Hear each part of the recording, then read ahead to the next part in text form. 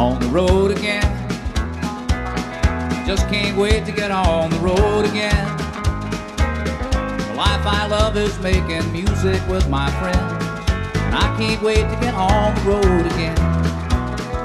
On the road again, going places that I've never been, seeing things that I may never see again. Hello, welcome back to the American Writers 100 Pages at a Time podcast. In this episode, I'll be looking at the third part, or the third 100 pages or so of Innocents Abroad by Mark Twain. So we're right in the middle of this story, and I think, actually, this section. Mostly we're still in Italy, so I think, for the most part we're in Italy through these 100 pages. It's the last 200 pages or so in which Mark Twain's trip, the trip of the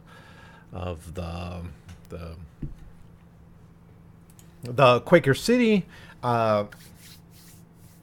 they spend most of this, they go through Italy and then they go to the east, and I think I'm going to have a little bit more to say about the sections where they go to the east, when they go to Constantinople, when they go to Odessa, when they end up in the Holy Land, in Egypt, and these kinds of places. Because then we start getting into the narrative of like empire and race, and like the relationship between Americans and the West and the places of the world that were increasingly becoming colonized.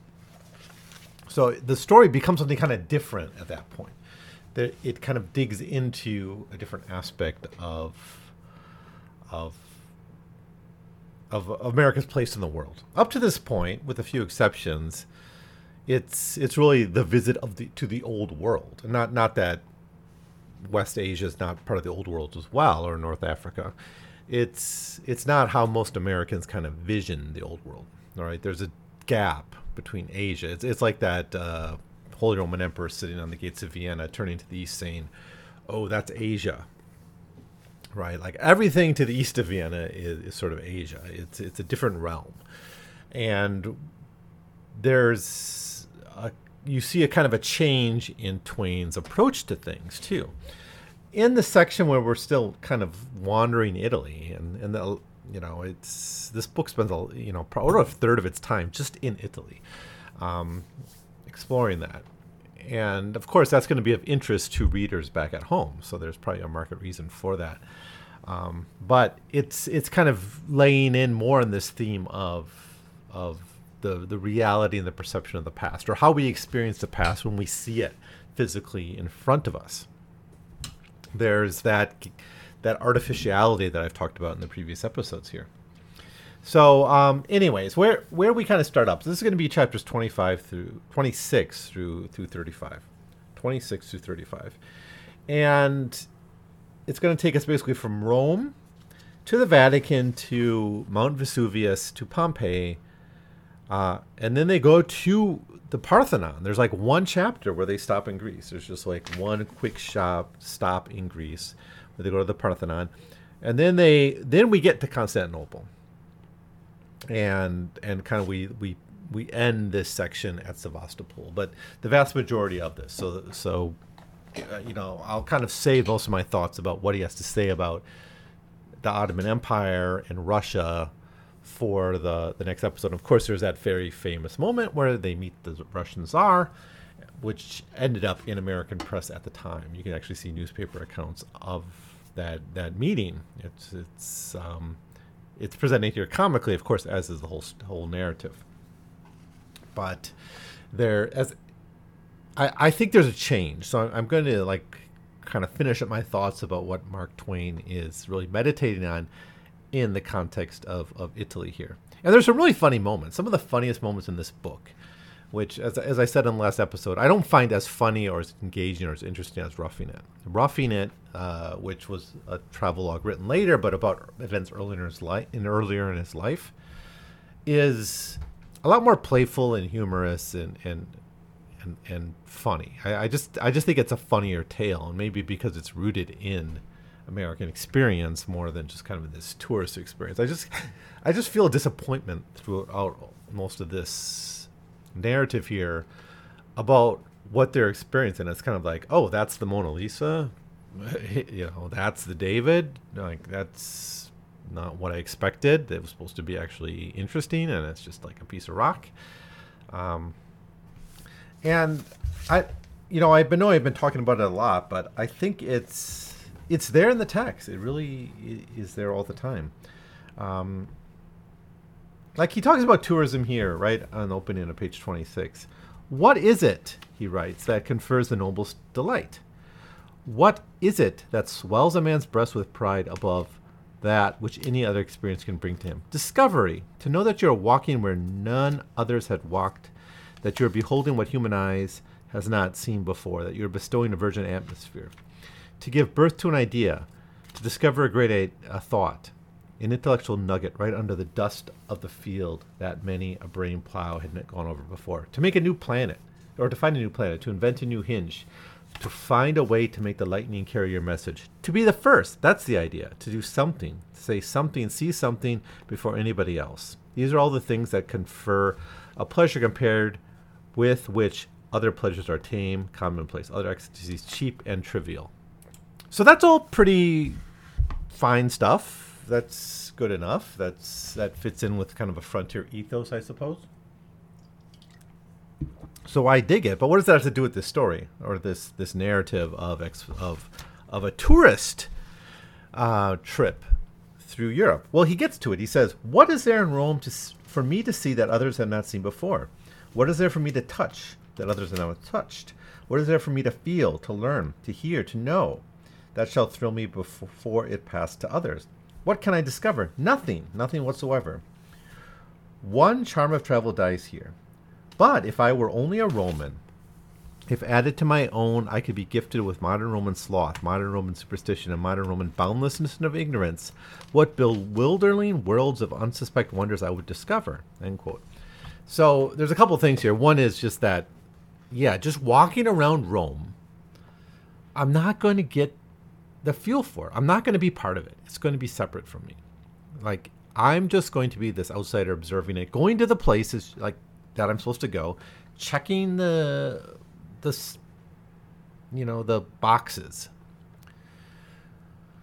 of the places we must see, the Colosseum, whatever, the David, the St. Peter's, whatever else happens to be in Rome. I guess the David's in Florence or whatever, but whatever we're supposed to see, we check the boxes for it. But he's kind of saying it seems the people that live there have a different experience. So they experience the place they live in differently than the tourist. So you're not even really experiencing the city as is experienced by the people that live there. There's even a gap in that sense.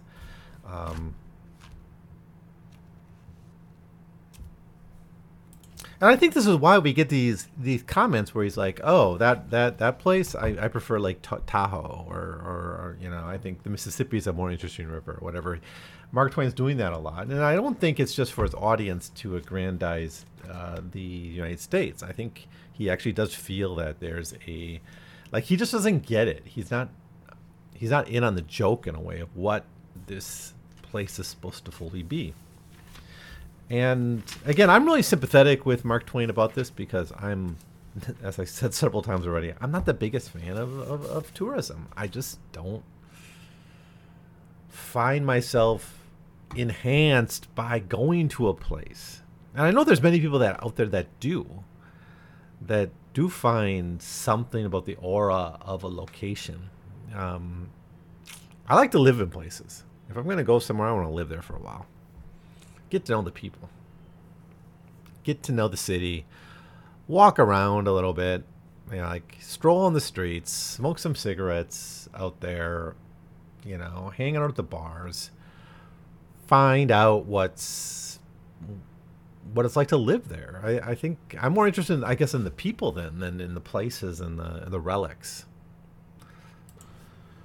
So, anyways, let's go through some of the main points here. So, I do think there's some of the funnier aspects of the book show up in this section, dealing with the tour guides and communication and people playing as the dumb American and all that.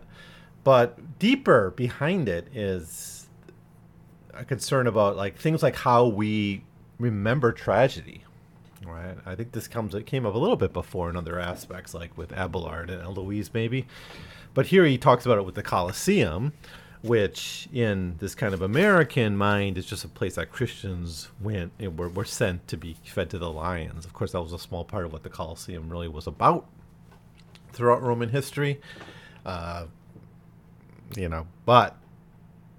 it's still presented by Twain as kind of historical tragedy, with tens of thousands of people being killed in the Colosseum. But there's like a gap between, given enough time, these things just become,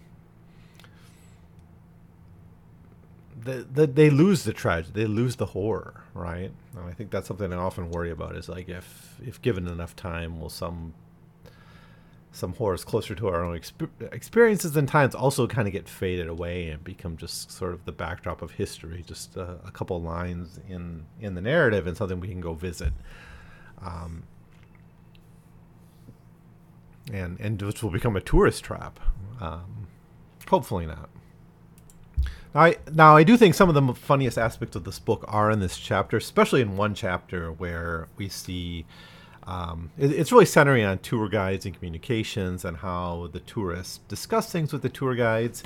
And it's hard to know whether Mark Twain is drawing this from life or actual experiences. I have to believe he's not, but he's just kind of playing up this idea of the dumb American or the dumb tourist with the tour guide who's struggling to communicate with these people in a language that maybe is not his first language. And the tourists making ridiculous, preposterous questions, right? Like questions like, is Christopher Columbus, like this was something of Christopher Columbus? And then the tourist asks, like, is he dead? And the tour guide's like, of course he's dead. And then the tourist asks, like, what did he die from? And did he die of smallpox? And then this back and forth about like these mundane questions. But the question that's repeated, and Mark Twain's very good at repeating something and building up the comedy in the repetition of that, something that's ridiculous. When you read it one time, it's just sort of ridiculous, but when you read it 3 or 4 or 5 times, the comedy kind of builds up on it. But that is this line, like, is he dead, referring to artists or whatever. And I gotta believe this is just playing up the idea of the stupid tourist. But I had a lot of fun with these sections. I think it's chapter 27 is probably the funniest in this whole book. But I guess the theme I really want to center on here in the few minutes I want to talk to you about this section of Innocents Abroad is this question that sort of came up with the Colosseum, and that is how we experience tragedy. And no place does that come up more so than maybe in Pompeii. Now, Mark Twain has a lot of fun with the hike up Vesuvius, kind of emphasizing its drudgery and its repetitiveness and the length of that trip. He writes it over several chapters, and he intercuts it with like the ascent of Vesuvius continued, implying it's kind of a long and boring and tedious thing. But when they get to Pompeii itself, he throws away some jokes like, oh, these people of Pompeii are very, very ashy, or they seem to like to stand in one place, and these kind of jokes that, I don't know, how will they land for you? They're not bad. They are kind of humorous, but when he gets to his main point here, he's talking about really how we look at this, because these people we see in Pompeii, they may have been slaves, they may have been poor, they actually had lives, right? And he reminds us of this at the end, even after like kind of making fun of them a little bit. He writes, after browsing among the stately ruins of Rome, and that's the difference, right? The ruins of Rome are a little bit more sterile than those of Pompeii. Roman ruins are just like buildings. What you get in Pompeii are like bodies and lived in houses and things that are closer to people's real lives. So he says, after browsing among the stately ruins of Rome, of Pompeii, and glancing down at the long marble ranks of battered and nameless imperial heads that stretch down the corridors of the Vatican, one thing strikes me with a force it has never before: the unsubstantial, unlasting character of fame. Men lived long lives in olden times and struggled feverishly through them, toiling like slaves in oratory and generalship or in literature, and then laid them down and died, happy in the possession of an enduring history and the deathless name. Well, 20 little centuries flutter by, and what is left of these things? A crazy inscription on a block of stone, which snuffy antiquaries bother over and tangle up and make nothing out of but a bare name, which they spelt wrong? No history, no tradition, no poetry, nothing that can give it even a passing interest. What may be left of General Grant's name 40 centuries hence? This in the encyclopedia of AD 5868, possibly? So I'm going to read what he implies might be a future reading of Grant, but this is the same logic. It's like we misunderstand the lands we walk in, the history of the places we walk in, because of this gap of time. Right? It's like how early paleontologists used to put the dinosaurs together wrong, and think like the Protoceratops walked on two legs or whatever. That happened, and and of course historians get stuff wrong all the time. I know this. Like it's like stuff that historians now say and provide evidence for contradict things that had been taken for like granted for years before this. I've been reading and looking at a lot of Qing history lately, and that's a great example of a field that's completely been reworked, as has Soviet history been sort of totally reworked in recent decades. And we look at those things totally different than we used to. That said, we're probably still getting most of it wrong, right? So here's his guess of what might be written about General Grant sometime in the future. Quote, Uriah S. or Z. Grant, popular poet of ancient times in the Aztec province of the United States of British America. Some authors say he flourished around AD 742, but the learned Aha Fufu states that he was a contemporary of Shakespeare, the English poet, and flourished around AD 1328, some 3 centuries after the Trojan War.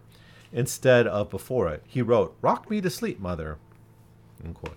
Now, this is probably a bit of an exaggeration, in part because of printing. We do have probably a better idea of things 2, 3, 4 centuries ago because of printing and the preservation of sources. But I think his overall point is correct, that time does make us foolish about the past. So, yeah, I think there's something to this point he's making. And I think that's one reason that when we have enough space between now and tragedy, it gets downplayed. It's something that's often concerned me. It's like, we discuss the Holocaust in a certain way because it seems close to us. It seems real to us. It seems like something that could maybe happen again. And maybe that's why we take it so seriously when we write about it. But we will, at the same time, we'll write about, 100,000 dead in some Mongol attack, or half of China being killed in the middle of the 17th century in the Ming-Qing transition. And we call that just, the transition from one dynasty to another.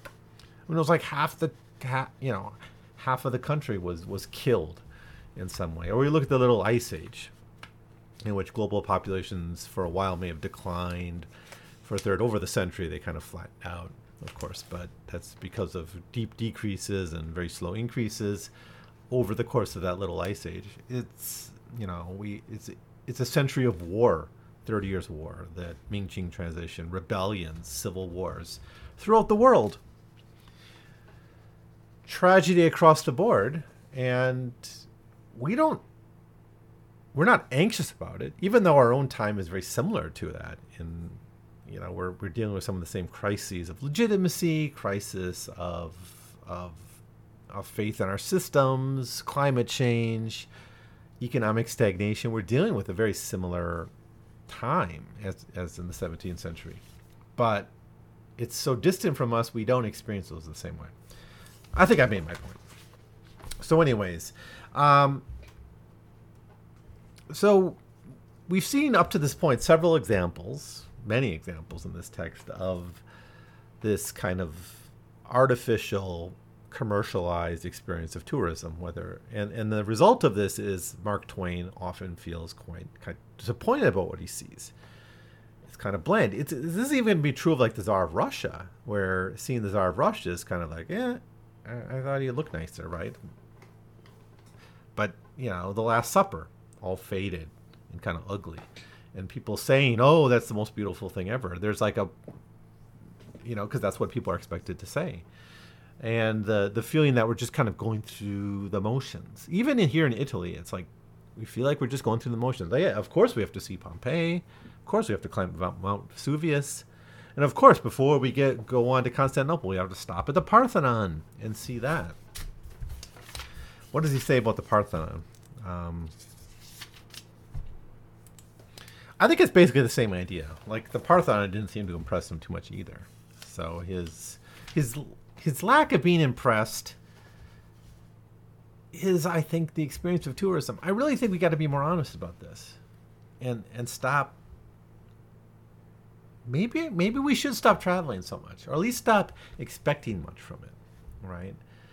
It's like you got 1 week off from work, 2 weeks off from work, 1 week with the family. Why spend it touring Europe? Why do it? And having these kind of contrived experiences that millions of other people have already had. Why do it? Do something original with your life. I don't know. Maybe I'm wrong. Maybe I'm off base here, but I kind of feel that Mark Twain here is onto something. Now, eventually he gets to Constantinople, where at least at this point we're in a world that's a little bit culturally different. It's culturally distinct. We're out of the Christian world. Now we're kind of going to return to it with the Holy Land, but it's be under Muslim control at the time. It's still under the control of the Ottoman Empire. But stopping in Constantinople. Now Mark Twain doesn't really change his overall perspective here. He talks about the Hagia Sophia and his disappointment with that, which that is like a site that I might be kind of impressed with if I saw it based on pictures. But Mark Twain's saying, it's not that good. He talks about dervishes. These are things that his readers would have known about or read about or heard about. And he's kind of saying it's like not all that interesting when you actually see it face to face. And when he gets to chapter 34 about society in Constantinople, he dropped my book here. He has more interesting things to say about the dogs of the city than he does of the people. So, anyways, I do think the narrative kind of takes on a different tone when we get to the East, especially when we start to see the impact of empire, and as people kind of observing this more as a historical document. I don't know if there's that much more to say about Mark Twain's overall perspective on tourism and this trip as a whole, but the nature of a changing relationship between the East and the West, between these kind of Asian land empires and the West. This is happening at the time, right? Like if you were to look at books about China at the time, tourists and travelers who go to China, they're reflecting on the same kind of thing. They're reflecting on a transformation in the relationship between the people of China, the powers of China, the government, and the West through imperialism and through empire, right? The Ottoman Empire is in decline. The Qing Empire was in decline at this time. At a moment when Europe is rising and becoming more and more of a power in the world. And I think all of that is going to shape the narrative in particularly interesting ways. So with that, I'm rather interested and excited to talk about that a little bit more in the next episode, where I'll cover the part 4 of Innocents Abroad. Of course, that book doesn't have parts, but looking at 100 pages in time, this is our 4th part. And it covers Constantinople. I'll say a little bit more about that. Odessa, the travels to Russia and seeing the Russian Jar, and then the return to the Holy Land. And we'll look at that in that episode, in the subsequent one, which will close up our thoughts about Innocents Abroad. So, anyways, thanks for listening. I will see you next time. I just can't wait to get on the road again. The life I love is making music with my friends.